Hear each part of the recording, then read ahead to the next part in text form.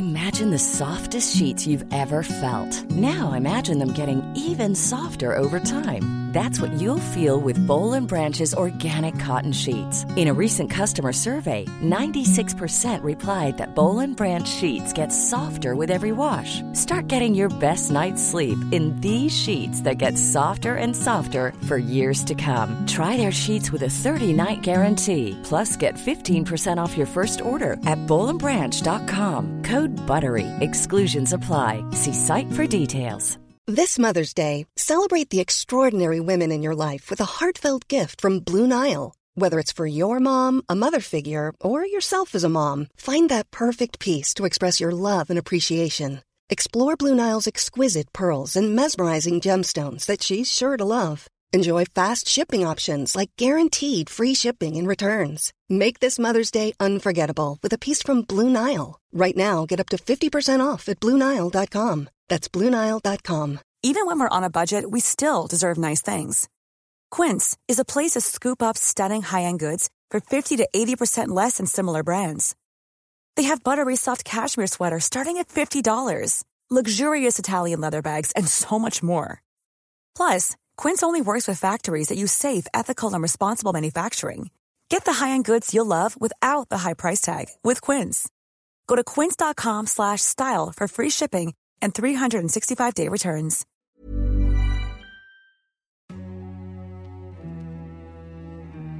Hi, this is Hold Your Fire, a podcast by the International Crisis Group. I'm Naz Modirzadeh. And I'm Richard Atwood. Today we're looking at Cameroon. We're going to talk about the separatist insurgency in the west of the country, the Anglophone areas, that's been grinding on now for almost 5 years.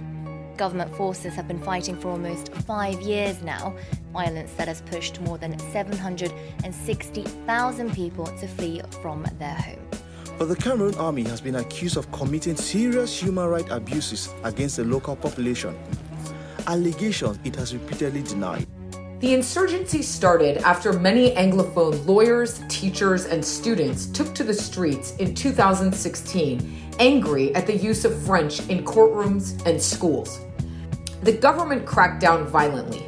Over subsequent months, separatist militias stepped up their fight for a new state, Ambazonia, crafted from areas known as Southern Cameroons that were administered by the British during the colonial era. Besides attacking Cameroonian security forces, they also targeted civilians and enforced a boycott on children's education.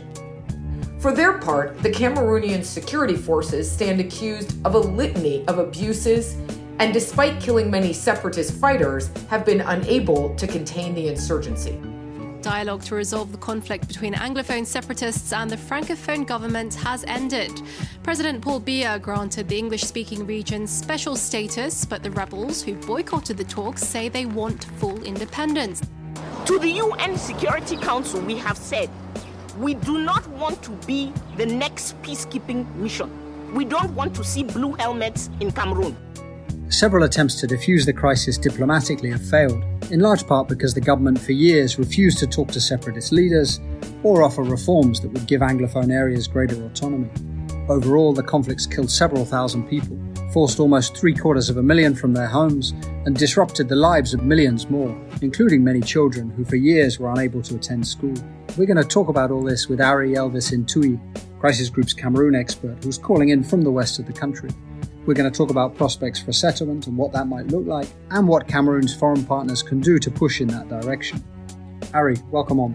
Thank you, Richard. I'm very pleased to be part of this podcast today to highlight what's going on in Cameroon and possibly to help listeners to think about ways we can get out of the troubles Cameroon is currently facing. So, Ari, why don't you start by sort of just taking us through what the fighting actually looks like now? I understand there's sort of been an escalation over this past year.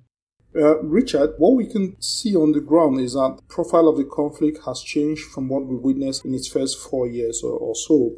Over the course of the year from January to October, where we are now, the conflict has changed. There's been a slight reduction in direct attacks on civilians from the separatists, but a massive increase in attacks towards the army, towards Cameroon government army positions, gendarmeries, police patrols, rapid intervention battalion patrols in the Anglophone regions. which has increased the casualties, some of the suffering that the soldiers have faced in that area, which they have not been used to facing in the previous phases of the conflict. The army has made some progress over the years fighting with the separatists. They were able to go and destroy some of the separatist camp. Unfortunately for them, this is a very broad territory that we are looking at here. This is about 40,000 square kilometers. And the separatists have simply moved some of their camps deeper in the forest. And with the difficulty of access to the Anglophone regions, it's harder and harder for the army to be able to get to where these separatists are located. And separatists sometimes just simply return to town and mingle with the ordinary population and are able to carry on guerrilla attacks on the army. So even the progress that the army has made, especially in parts of 2019 and 2020, have not been sustainable. And we find ourselves in a situation where the separatists have increased their firepower. They moved from very basic elements of fighting to now using assault rifles, to now placing IEDs, and to now also using rocket-propelled grenades against the army, which is increasingly stretched, and this is starting to worry the entire Cameroonian public. Even those who believed that the army in the beginning were able to crack down on these armed separatists are now wondering openly on state media, on private television, that perhaps it is time to draw down on the military approach to this conflict. And Ari, can you tell us a bit about the separatists? Who are they, and how did they come to the point where they are demanding seceding from Cameroon itself? Now, for those who don't know, Cameroon is actually made up of two large communities based on its colonial past. You've got on one part the Francophones, who make up 80% of the country, and during the colonial era were administered by France. And then 20% of the country was administered by the United Kingdom. These 20% of people are now referred to as Anglophones. So the separatists are Anglophones, and they are based in the Northwest and Southwest regions, which these regions formerly made up the British Southern Cameroons. And Ari, did this begin as a fight for independence in terms of kind of resentment for these arbitrary colonial boundaries, or has it emerged as one as the demands of the Anglophones have been denied by the central government? Actually, for close to 6 decades, Anglophones have been complaining about their marginalization under the Francophone-led government in Yaoundé.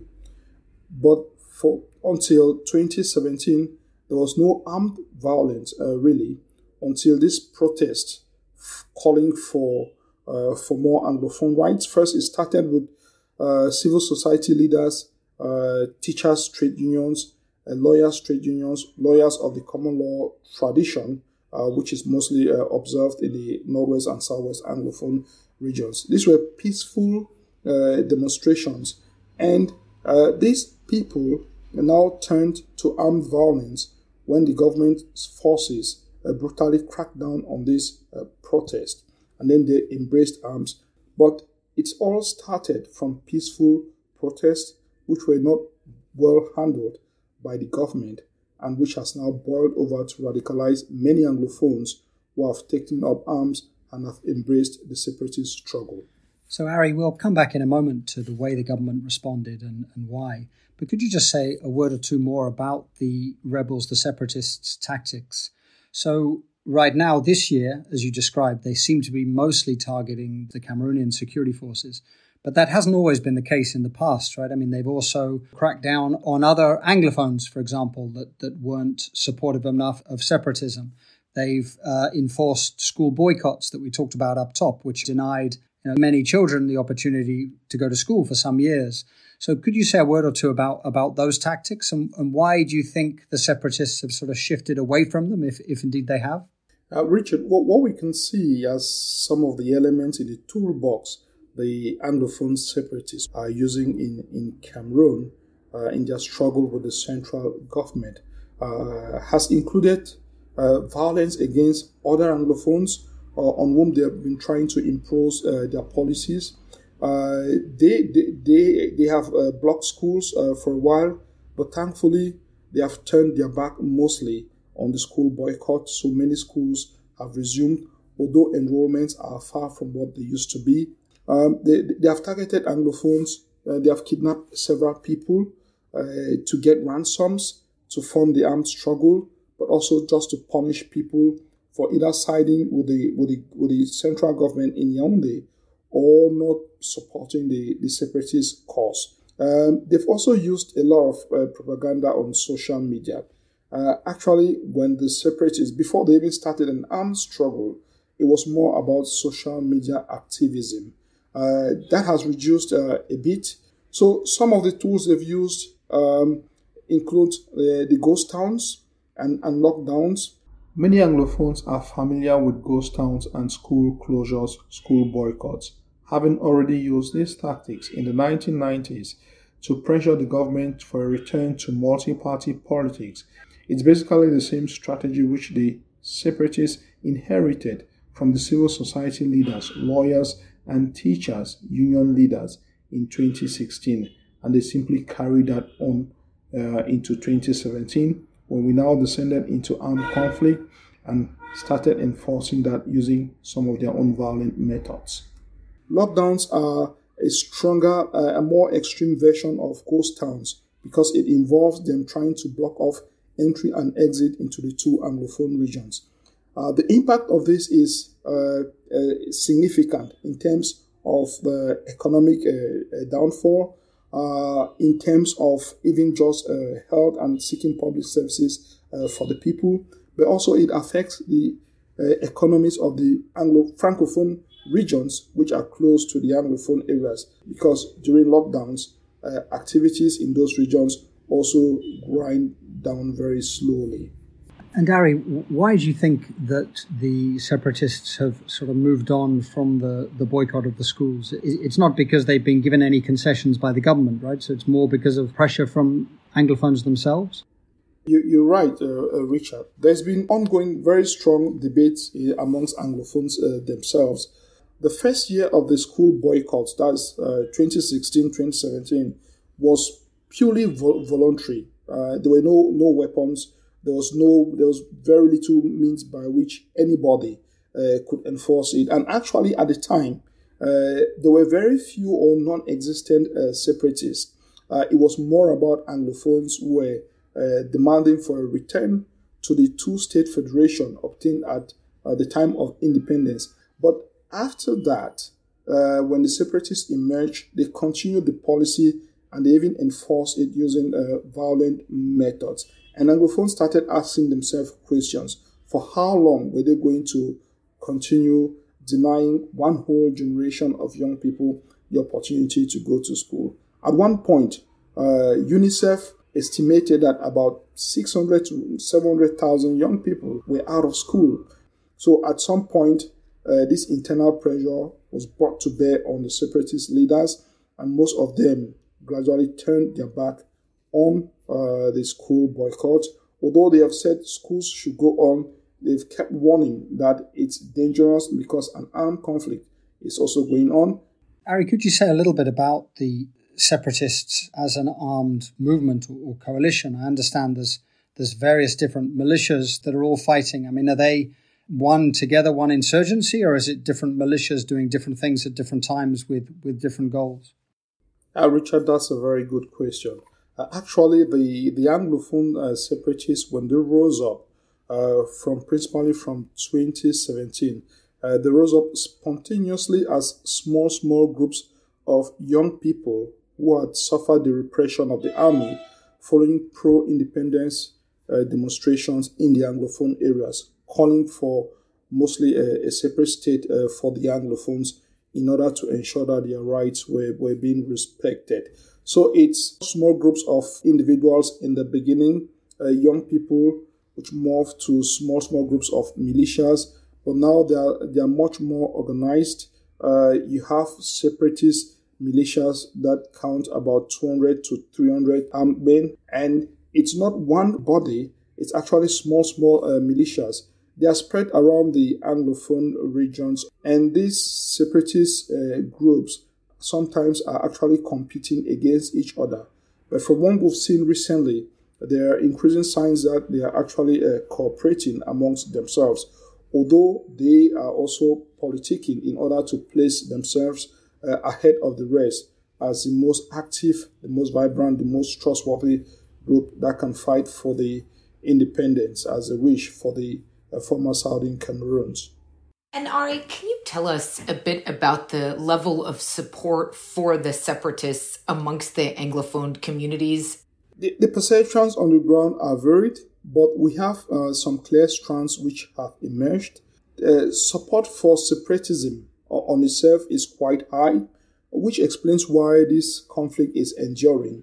But you have another group of Anglophones who prefer a return to the federal structure of the country, the two states agreed in 1961. You also have a much smaller crop of people who are closer to the institutions in Yaoundé, who believe that the government's offer of rapid decentralization, which has been crystallized now in the special status for the Anglophone regions, is actually the answer to the conflict and the crisis. So, Ari, let's come back to the special status that you mentioned when we talk about recent diplomatic efforts. But let me ask first, how do people in Anglophone areas view the violence, which must have been extremely disruptive for their lives and killed many people and displaced, as we said at the beginning, almost 750,000? Richard, this period has been very painful for many Anglophones. It's very clear that the majority of the victims of this conflict are rather Anglophones and not even the government, whom the separatists claim to be fighting against. I've spoken to victims of this conflict, some of them who are living as IDPs, internal displaced persons in the littoral regions, as far away as Yaoundé in the central region, also in the south region around Kribi, and within the Anglophone regions themselves, in Limbe, in Kumba, in Bamenda, where people have gathered because of the violence, some of which has been meted out by the separatists. A good part of it has been meted out by Cameroon government forces, but the separatists have brought a lot of their violence, especially in 2020, 2019, and 2018. And so people are suffering and people are angry about this sort of violence, but which has contributed, again, a great deal to many people viewing the objective of achieving separation slightly differently from that of the main tactic of using violence to achieve this, because the Anglophones are the ones who are paying the high price to this violence. Many of their children are out of school, women and girls are displaced and are suffering increasing sexual violence from some of the conflict parties. Ari, you talked earlier about some of the army's struggles against the separatists, their struggles to defeat the insurgency and the increasing cost this is exacting on the security forces, with the separatists now using IEDs, rocket-propelled grenades. Could you say something about morale in the Cameroonian army? Now, actually, the institutions of Cameroon, like the army, for example, you do have Anglophones and you do have Francophones in the army. But lately, there appears to have been significant Francophone army casualties in the conflict. The army is facing a very difficult period. You know that the Cameroon is also involved in the far north, in the counter-insurgency against jihadist groups there. But in the Anglophone regions, the army has suffered a bit in its own recruitment of Anglophones because of disruptions created by the conflict, because of the fear the separatists have put around their own campaigns discouraging Anglophones from joining the army. It's been a bit hard for the army to recruit soldiers over the past 3-4 years from the Anglophone regions, which then actually furthers the problem because it now creates a situation where there are a comparatively larger number of Francophones in the army than Anglophones. And then in terms of deployment, you now see clearly that on the ground, it appears from what many people are saying that there are more Francophone soldiers on the ground. Many of them, like the commanders, do express themselves in English, which helps, and are trying to promote what the Cameroon government calls civil-military cooperation, to try to build in trust from the local people to help them to fish out the separatists. But obviously, that has its limits, and not having enough Anglophones amongst its ranks is also a downside. Now, for the army itself, in terms of morale, we've not directly heard from soldiers. It's not the role for soldiers to express themselves on thorny political issues like these. But we've seen the reactions of the families of some of these soldiers who have been killed in some of the violent attacks which have taken place in the regions. Last month, one of the funerals in Yaoundé, or around Yaoundé, basically turned into a spontaneous protest against the war. In another one, the priest was actually saying the requiem mass for one of the soldiers killed, one of the Francophone soldiers killed in the Anglophone regions, actually begged that they should transmit messages, the army's hierarchy should transmit messages to the government, to the President of the Republic, that it's time to try to reduce the violence and basically just end the war. And there have been several attempts at dialogue between the government and the Anglophones, but those seem to have done little to reduce the violence. Can you tell us about these dialogues and your sense of why they have failed? First, we can go as far back as the time when everything was much more peaceful, when it involved just civil society leaders of the Anglophone community. The government started dialogue with teachers. That did not go to the end because the teachers wanted as a guarantee that there will be a return to the federal structure of the country. And that marked a step change, because after that, the government started pursuing a policy of cracking down on the Anglophone leaders and the peaceful protest. Then we had what the government calls its major national dialogue, which held from 30th September to the 4th of October in 2019, foiling a lot of pressure from international partners of Cameroon and also internally from the Cameroonian public. Now, the problem with that particular dialogue, the major national dialogue, is that it sidelined the Anglophone separatist leaders, who are the main protagonists on the other side facing the government. So it arrived at some proposals, some of which the government is trying to implement. But as we've seen over the past 2 years, these have not been sufficient to stem the violence. And then apart from that, there was also an attempt by a minister in charge of intelligence in Cameroon government's ranks, who got in touch with the separatist leaders incarcerated in Yaoundé. That's Sisiku Ayok Tabe and his team, and started some form of discussions to try to lay a groundwork for what many expected would be a ceasefire, following the call of the UN Secretary General for a general COVID-19 ceasefire. But a certain wing of government, which prioritizes a military crackdown, did not like that overture to the Anglophone separatists or Ambazonia leaders and punctured the move. And so from then, we've been on a standstill.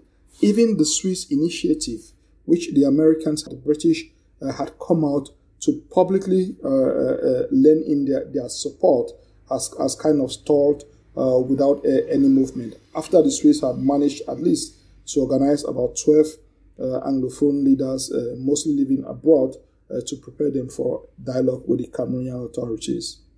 And these were separatist leaders, or they were other Anglophone leaders?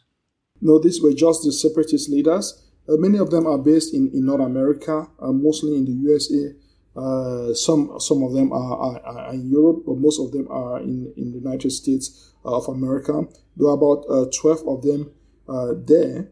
So one of the ideas that came out of the national dialogue was that Anglophone areas would have so-called special status. Could you say a bit about what that actually entails? One of the principal outcomes of Cameroon's major national dialogue that ended on 4th October 2019 is a proposal for the Northwest and Southwest regions to be granted a special status. That was quickly done, signed into law by the head of state. Now, proponents of the special status praise it as an increase in the autonomy of the Anglophone regions. But its critics, who are in slightly larger numbers, tend to think it's very superficial, and it just simply involves very little coming in very late. In terms of the content of the special status itself, it simply grants the Northwest and the Southwest regions regional assemblies. But presumably this is a long way away from what the separatists or even many other Anglophones who stop short of separatism, presumably this is a long way from what they would accept. Yeah, exactly, Richard. Many critics say that it's too little, too late. It doesn't go far enough. Actually, the law says that the regional assembly may be consulted, on matters regarding education in the Anglophone regions. So that's even optional, and it appears it's a bit more symbolic and more protocolar than practical. It's not clear how much budget they are going to manage, for example. And for the common man in the street, apart from the new positions offered by the regional assembly in terms of representation, it's made up of 90 members. For the common man, it's very hard for them to see any real autonomy emanating from this body. So that's why it's been hard for Anglophones in general to agree that the special status afforded them by the new regulation is sufficient for them to give up their struggles for greater autonomy. And Nare, Crisis Group has a forthcoming report on the role of women in this conflict and in the separatist struggle.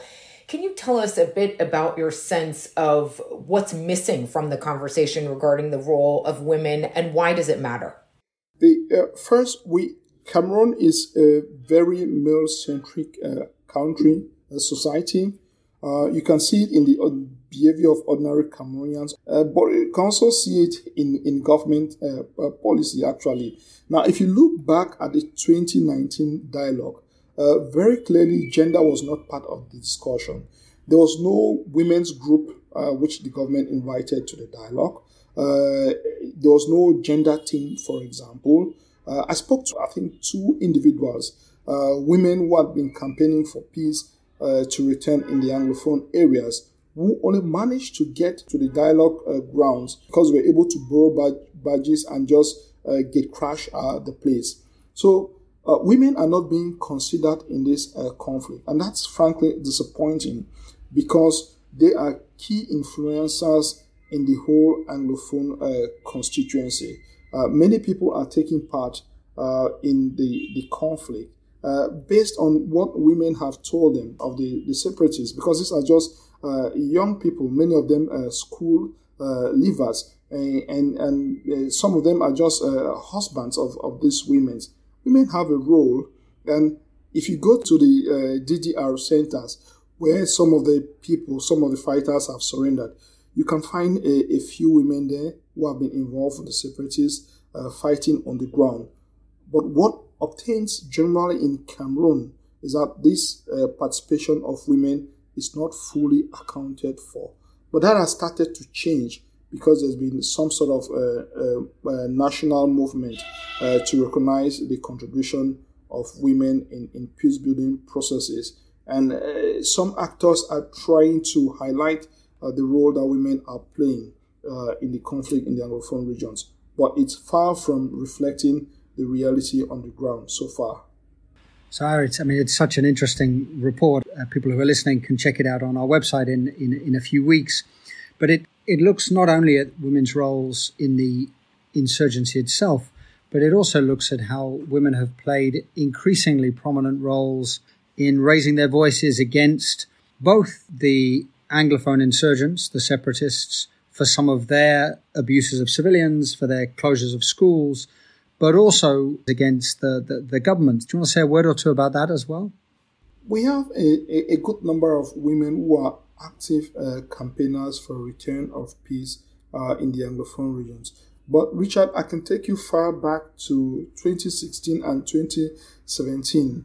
Even in the pro-independence march past, women actually marked their participation by organizing their own protest within the protest. So women are participating. And then after that, when the violence broke out and basically went out of control on the ground, most of the people who spoke out were women in grassroots associations, but also young women who had formed non-governmental organizations. They are campaigning and trying to raise awareness on the downsides of this conflict, calling on the authorities, trying to push the authorities to approach a more inclusive dialogue, but also pressuring the separatists to reduce their violence on women, on the general public, and also to stop the school boycott. So, Ari, you talked about some of the factions in the government who are very opposed to dialogue, that are very vested in the military strategy. If you look back over the response of the government over the past few years and how President Paul Biya, how he's responded, it's almost a textbook case of what not to do when you have protests in an area, geographically based minority. You crack down and you fuel separatist sentiment. But why do you think President Biya has been so uncompromising, so opposed to giving people in Anglophone areas greater concessions? I think there are a number of things that we can look at to inform us about the posture, the position that the government has taken in this crisis. First, I think the strategists on the side of the government, it was hard to see how an unarmed Anglophone public, just ordinary citizens, were going to stand up to the army. No one, even in the Anglophone community, had ever imagined that Anglophones could one day rise up and pick up guns against the government in Yaoundé. So it was an easy call to make for those who support the military crackdown, that, okay, if they push down on the people a bit, it was possible to quell this protest without further ado. That was a shocker that it didn't work. And perhaps further studies need to be made to understand fully why the government's soldiers, sometimes using special forces, were not able to contain the Anglophone uprising. Now, the second point is a bit maybe political, but also sentimental for President Biya. He's been at the top of the country or has actually held some of the top three key positions in the country as far back as 1967, when he was a director of civil cabinet at the presidency, a very powerful ministerial position, and also Secretary General at the presidency. And then in 1975, he became a prime minister with the right to succeed the former president, which happened in 1982. So actually, you have about half a century for which President Biya has known the country simply as one unit. He's always viewed his legacy as one of being able to fully unite Cameroonians. And so for him, that's his pet baby. And to see the separatists now threatening that project, a project of a lifetime, it's very hard for the president to accept that. And so from the onset, his approach had been, he's not going to deny himself everything he's worked for the past 50 years. He's going to do everything possible to keep the country as one. I think those are the two key elements which have informed Cameroon's stance in trying to deal with the Anglophone separatists. Ari, that's so fascinating. Could I ask you to tell us a bit about how the conflict is impacting people's lives in Yaoundé? Is there frustration with the Biya or with the separatists for being seen as having caused this violence in the first place?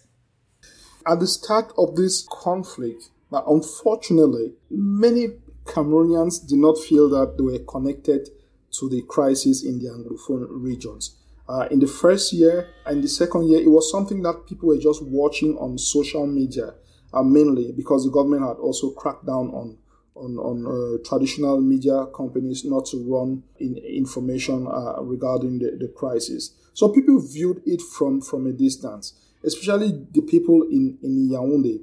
But as the crisis wore on and we had the major national dialogue in 2019, it started dawning on even Francophones who were distant in Yaoundé that this is something that is of critical importance to the entire country. And then very soon they started getting information about their neighbors, Anglophones mostly, but also Francophones, were directly suffering the impact of the conflict economically. Many businesses shut down in the region. Many companies were not able to send in their products manufactured in the Francophone areas into the Anglophone areas. Breweries suffered greatly, and a lot of contraband was rather coming in through the border with Nigeria. So the economic impact started creeping in. And then as from 2020, much of 2020, and mostly in 2021, people have now started seeing an increasing number of funerals of soldiers who have unfortunately died in this conflict. And that closeness to the conflict in the Anglophone regions has finally dawned on many Cameroonians. People are angry both with the separatists initially, but now increasingly disappointed with the government's approach of pursuing a military crackdown for 5 years, which is not able to control the situation and bring normalcy in those regions. So the anger is shared amongst the two protagonists of the war, and many Cameroonians would just simply like a situation where there can be a frank dialogue to address the conflict in a way that everybody can have their say and for them to have some return to peace. Ari, could I ask you, because it's been in the news quite recently, a little bit about the international dimensions of the Anglophone crisis, and in particular this story of sort of contacts between Cameroonian separatists and separatists across the border in Nigeria from the eastern region, the Biafra region. Is this real? Is this something that Cameroonian and Nigerian governments are worried about? In April this year, 2021, one of the Ambazonia separatist groups called Ambazonia Governing Council announced an alliance with the Nigerian group Indigenous Peoples of Biafra. The details of that alliance are not fully out, but it's an announcement that was keenly followed in Cameroon and in southeastern Nigeria. Thereafter, we had September, just last month, where there were deadly separatist attacks on army patrols, destroying, I think, 3 of their armored patrol vehicles. And after that, the Ministry of Defense issued a release in which it said there had been a paradigm shift in the conflict and that the Anglophone separatists were benefiting from the support of international actors. Many people have taken that to refer to those in Biafra. However, it's hard to tell for now if there's been any significant impact of that alliance on the ground fighting. At the end of August, that's about 2 months ago, Cameroon and Nigerian government officials, very large delegations, met in Abuja to discuss the threat of these separatist groups coming together. And this is something that they are taking very serious. They've agreed to carry out joint actions. Details of these two are not really clear at this stage. It's more now about information exchange. And Ari, can you tell us what your sense is of what a good scenario would look like? What would be an outcome at this point that would be beneficial for the situation? And what role could foreign partners play in pushing for that? I think first the Cameroonian authorities mainly need to now come to the realization that after 5 years of violence, what we've seen so far in summary is that the separatists have been able to improve their capacity, partly from weapons that they've seized from the army, and the army is under increasing pressure, and the Cameroonian public is increasingly impatient The government needs to bear that in mind. It needs to understand that from the way things are going, it would struggle greatly to be able to militarily subjugate the separatists. Now, what needs to happen is the government needs to now go back to its pre-October 2019 dialogue, to that thinking, and just basically expand the sense of the dialogue. The dialogue needs to be inclusive. It needs to involve directly the separatist leaders. What the government has done is it has tried to reach out with messaging to some of the separatist fighters on the ground. But the limitations of that have been clearly seen by everyone. It's really not working. Now, for that dialogue to happen, given that there is a significant breakdown in confidence, in trust between the government in Yaoundé and the Anglophone community, it's important for third parties to step in. And this now goes out to the friends of Cameroon, the AU, the UN, maybe France, maybe the UK, Switzerland, Germany, the US, maybe the Vatican, now need to come in with a mediator to help build the groundwork for some level of understanding for the two parties to be able to communicate and to start coming close to a platform whereby they can sit and now negotiate an end to the conflict. These elements have to be there. And in terms of the participants, the government basically knows who to speak to. It has the separatist leaders who are detained in Yaoundé, one of the key factions of the Ambazonia separatist movement led by Sissoko Ayub Tabe. You also have the leaders who are in the diaspora, and then you have also some influential Anglophones within the country itself who are not able to freely express themselves because it's very dangerous to let your political opinions be known. So there's clear responsibility for the international community to try to help the Cameroonian parties to come to the table. Without that, we would struggle to get these people to communicate. And Ari, maybe if I could just end on one follow-up to that. What would be some of the concrete steps that, let's say, the African Union, the UN, the US, Europeans, what would be some of the concrete steps they could take to push in that direction, to push toward a more credible dialogue? What's been lacking from what I've seen and spoken to so many interlocutors on the side of the government, but also the separatists and the international community is there isn't sufficient resources dedicated to resolving this particular conflict, for example. That's where the international community needs to come in.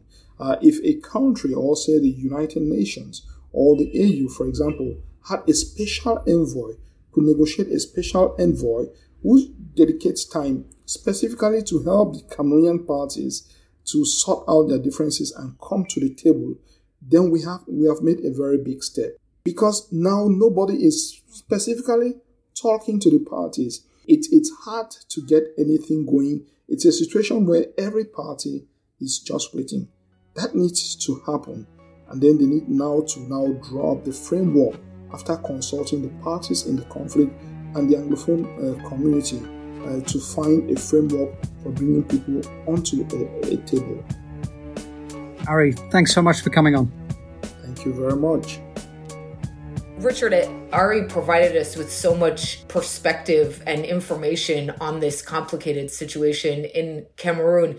I wonder, what is your sense of how to even approach the idea of a dialogue or an effort to establish peace when you have so many different dynamics going on at the same time?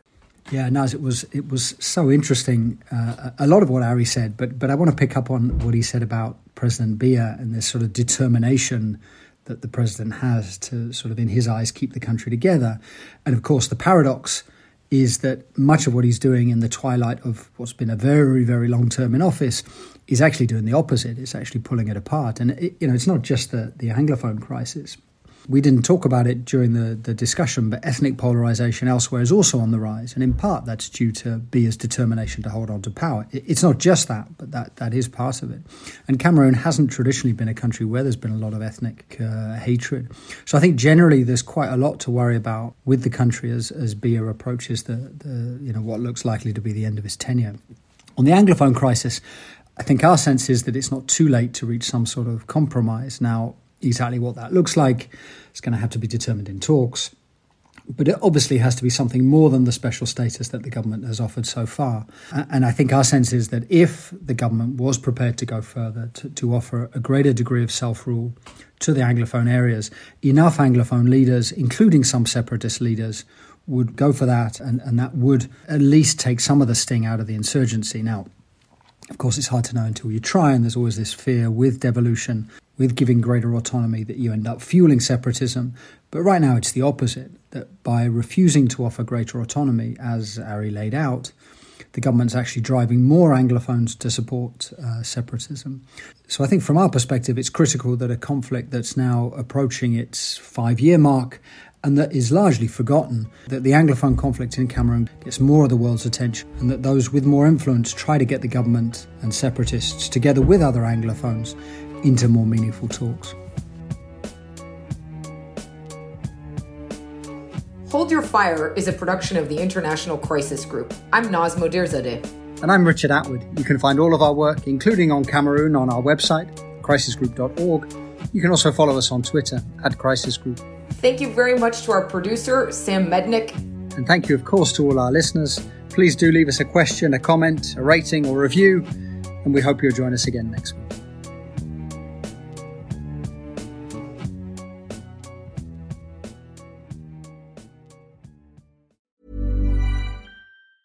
A lot can happen in 3 years, like a chatbot may be your new best friend. But what won't change? Needing health insurance. United Healthcare Tri-Term Medical Plans, underwritten by Golden Rule Insurance Company, offer flexible, budget-friendly coverage that lasts nearly 3 years in some states. Learn more at UH1.com. Imagine the softest sheets you've ever felt. Now imagine them getting even softer over time. That's what you'll feel with Boll & Branch's organic cotton sheets. In a recent customer survey, 96% replied that Boll & Branch sheets get softer with every wash. Start getting your best night's sleep in these sheets that get softer and softer for years to come. Try their sheets with a 30-night guarantee. Plus, get 15% off your first order at bollandbranch.com. Code BUTTERY. Exclusions apply. See site for details. Hey, it's Paige DeSorbo from Giggly Squad. High quality fashion without the price tag. Say hello to Quince. I'm snagging high-end essentials like cozy cashmere sweaters, sleek leather jackets, fine jewelry, and so much more. With Quince being 50 to 80% less than similar brands. And they partner with factories that prioritize safe, ethical, and responsible manufacturing. I love that. Luxury quality within reach. Go to quince.com/style to get free shipping and 365-day returns on your next order. Quince.com/style.